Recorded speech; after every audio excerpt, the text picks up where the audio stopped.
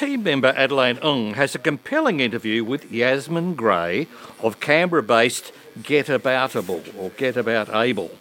They discuss the untapped potential of the disability tourism market, which Tourism Australia reckons is worth $13 billion annually. That's more than the Chinese tourism market is worth to Australia. Yasmine tells Adelaine that she believes the fear of the unknown in dealing with a disabled guest is costing operators thousands of dollars in lost opportunity.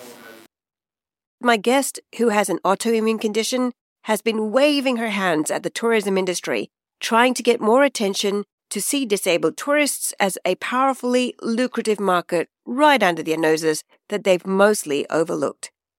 Yasmine Gray is the Canberra-based founder of GetAboutAble, spelt GetAboutAble, a movement of humans with varying degrees of disability that would love to see more inclusiveness in tourism in ways that can pay back big time. Here's my conversation with Yasmine, and you'll hear that her voice has been impacted by her condition. So if you have challenges listening, there is a written, shorter version of this interview that I'll link in the show notes. Yasmine, thank you so much for giving us your time and telling us your story. Where did your passion for accessibility issues in tourism begin, and how did you end up becoming a champion for its causes? Oh, that actually causes me to go back my whole life. I've been a lifelong traveler. I have been traveling long-haul flights since I was 6 months old. Until COVID, I hadn't gone a year without using my passport. And whether it be for family holidays or business or for whatever reason, just seeing different places, experiencing new cultures has been part of my being.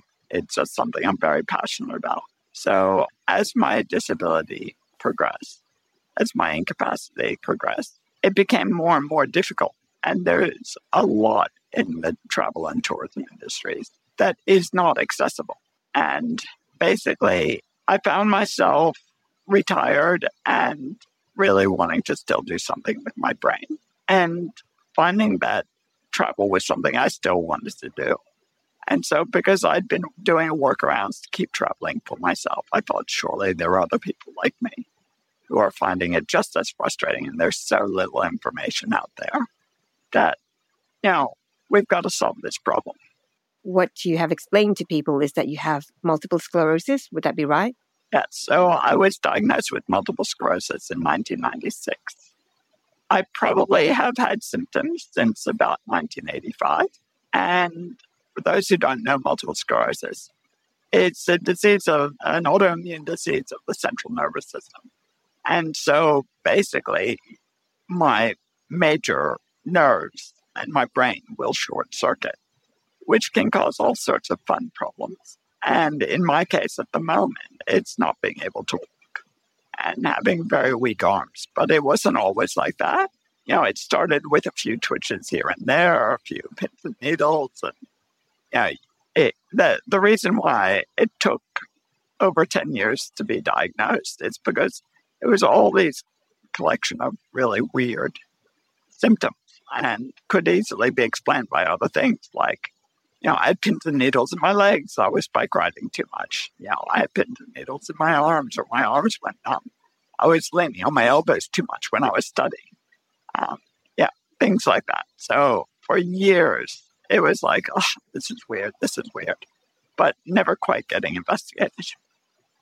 But then I moved cities, and when I went to a new doctor with the collection of all the weird things that have been happening, I was diagnosed within a month. So it sounds like that has meant you now need to get around in a little vehicle. A power wheelchair.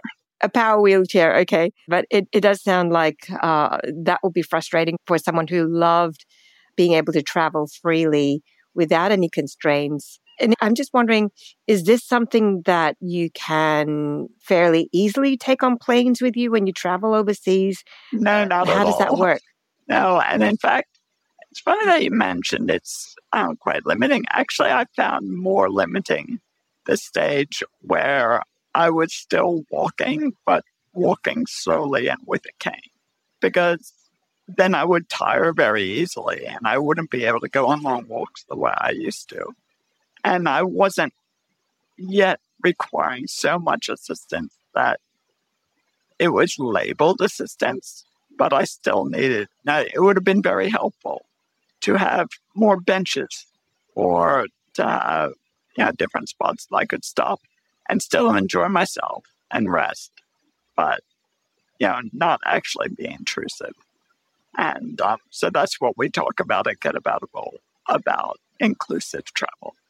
How do you cater to everyone, regardless of what their physical needs are? And that physical need can include invisible disabilities, psychosocial disabilities, intellectual disabilities, can include other areas of neurodiversity, people who are hearing impaired, people who are vision impaired. We did a review of an event, and I just happened to be with the vision impaired reviewer who is classified as totally blind. And I don't know if you know Enlighten in Canberra, but it's a light. Like they do projections on buildings. It's a bit like Vivid in Sydney. And we were at one of the light installations, and the woman who is classified as blind started saying, "Oh, are they changing color?" And we're like, "What are you talking about?" And she's like, "There's something in front of us and it's changing color." And it was so subtle, very subtle changes. But because her blindness, she can see light fluctuation.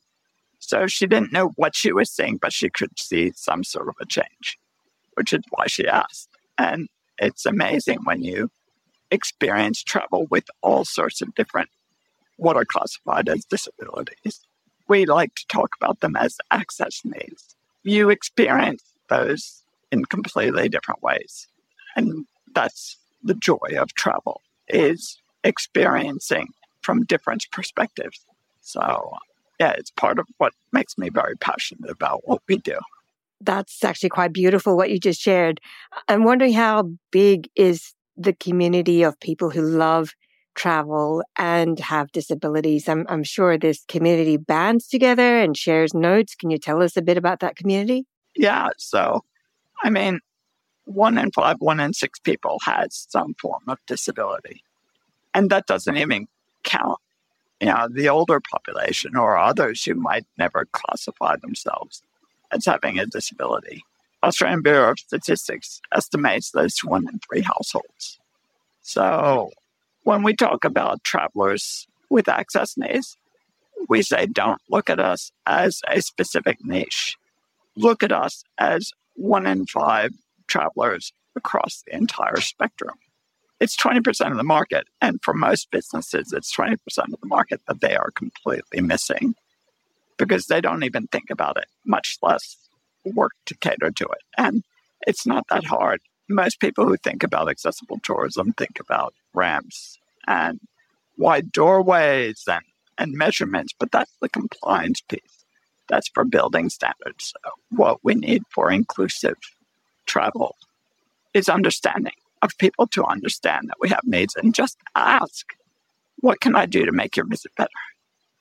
Is there monetary value that you've been able to place on the disability travel market? Absolutely. In Australia, we just heard from Tourism Australia a couple of months ago. They came to speak at our annual conference, and they had it valued at $13.5 billion annually in 2021. So, we had it valued at just over $10 billion before the pandemic. And in the year that it was measured, it was just more than the Chinese tourism market. So, wow. If you think of how travel and tourism operators cater to the Chinese market and the efforts they put into that, this is a market that's at least that big and growing. We estimate it's going to be 2 or 3 times as big once people start looking at it. And that's what we're seeing. We're seeing this tidal wave of interest in accessible and inclusive tourism.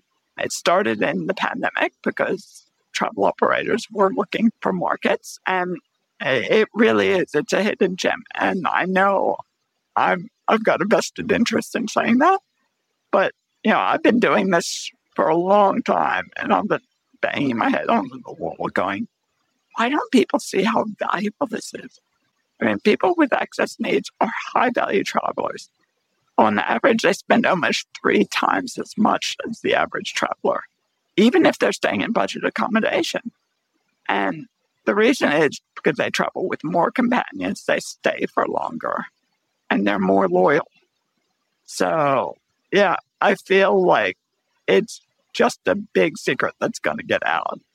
And another presenter at our conference last year said, the bus is going and get on now before it goes. Because, at the moment, it's a differentiator. Anybody with access needs will pay attention. It sounds like you are still up against so much resistance in the tourism and hospitality industry. What do you think is the biggest misconception about accessible travel that you're encountering?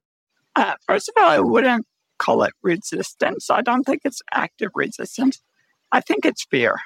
And the biggest hurdle is the preconception that it's too expensive or it's too difficult. Because looking at it from the compliance viewpoint, if you work in an old heritage building, the way to get it compliance accessible could be very expensive. But to get it customer service inclusive, it's quite a different conversation. So, I think the resistance is more about the fear of the unknown, the fear of what they've seen in the past. And one of the things that is talked about quite a bit in the disability community is the media perception that we just don't have in our society many examples of people with disability getting out and experiencing life just like anyone else with their families and friends. Yasmine Gray of GetAboutAble, speaking with reporter Adelaine Ng. To listen to the extended interview, go to Adelaine's podcast, Upon Arrival.